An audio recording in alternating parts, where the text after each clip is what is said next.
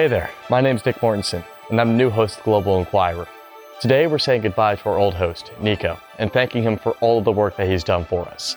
This podcast was his idea, and he spearheaded it from day one. He's helped me and so many other people improve our voices and let us talk about our passions. And for that, I want to say thank you. I don't think anybody at UVA or any undergraduate student could have done what Nico did in just a couple of months with this podcast. I think the one thing that really stands out for me is Nico's passion for Global Inquirer and for every episode that he does. There are some people you meet and you just know that they have a good soul, and that's the kind of person Nico is. Like, not only is he really smart, not only was it great that he started this podcast, but I just know that he is going to do good things. He had a vision and he went with it, and it's something I don't think a lot of people could have done. So we are where we are today because of the drive, the vision, and just because of Nico, because he had this dream and he fought for it. Throughout the process of planning for the Global Inquirer, I was incredibly impressed with how Nico went about that project. He was very good about consulting other people, learning what their sort of approaches were to podcasts. Nico stands out as the best leader I've ever worked with. And it's just extraordinary what he's been able to accomplish in his time here at Global Inquirer. Nico as a team leader, he's just an incredible character. He's always optimistic. He's always, ahead of the game, thinking about what challenges we might face, moving forward, but also always optimistic. He always carries himself with this very calm and supportive attitude. Nico's done a really good job letting the researchers explore the subjects they want to explore. His leadership style isn't overbearing. He lets people do their own work. He's an exceptionally good listener and asks really good questions. And the greatest thing is that he doesn't put himself into boxes. He's always willing to try new things. The live episode, the blog, everything we've done and added, over the past seasons. The number of late nights that I've seen him spend, the amount of work that he's put in. For all of the researchers, we like to complain about how much work that we have to do, but he has to do the amount of work of each researcher and then some. And I just thought that was so admirable. I think to see how much the podcast has developed from that very first episode that I did with him, to see us go from a bunch of, the three of us just sitting around a table with a snowball mic, just talking for 2 hours and then trying to cut it into something that you can put online, to sort of the level of professionalism and the high production value and everything that we've done today is absolutely incredible. Yeah, Nico, he's always been there. He's always been the driving force of this podcast ever since the beginning.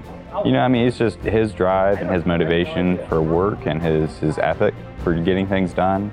It's going to get him really far in life. I actually knew Nico before the podcast through my brother, and last year my brother comes to me and told me that Nico had started a podcast, and I looked at him and was like, what do you mean he started a podcast?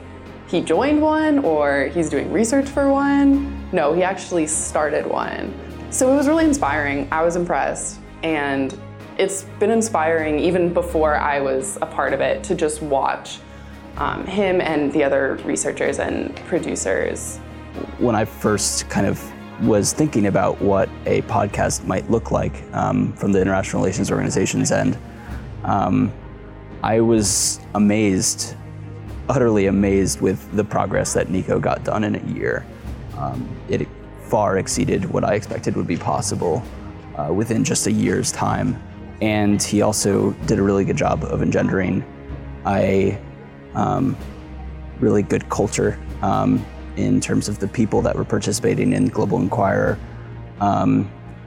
He was a listener and a team player, and I was really impressed with, no matter how awesome the things that Nico and the team were doing for the Global Inquirer, he was always very soft-spoken about it and kind of let his accomplishments speak for themselves. I'm just really proud of him because I can't believe that somebody can pull off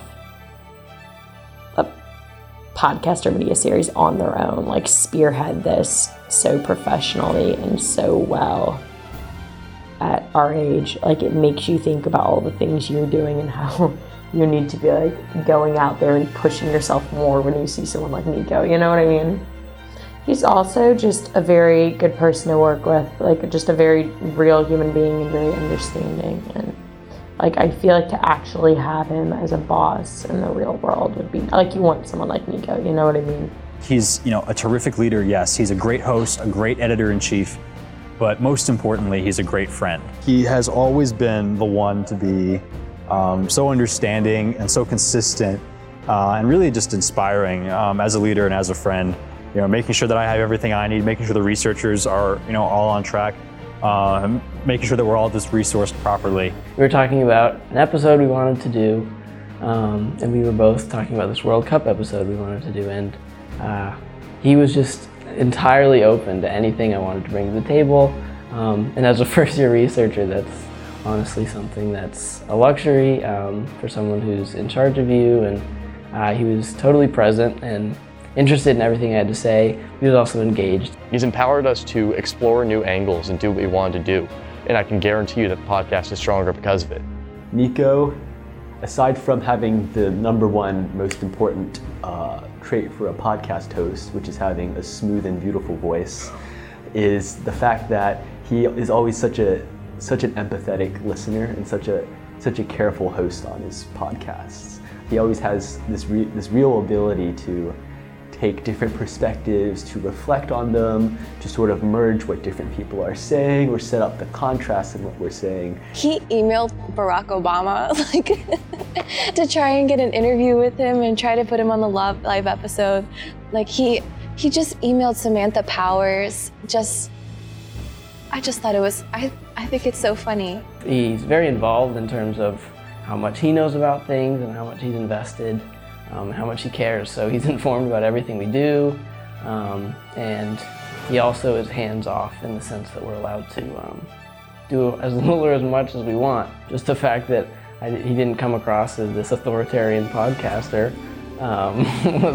was a good sign, and I was very impressed with just how he ran this whole occupation, and we're continuing to grow and gain more of an audience, and this is his baby, and so I think he's done well with it.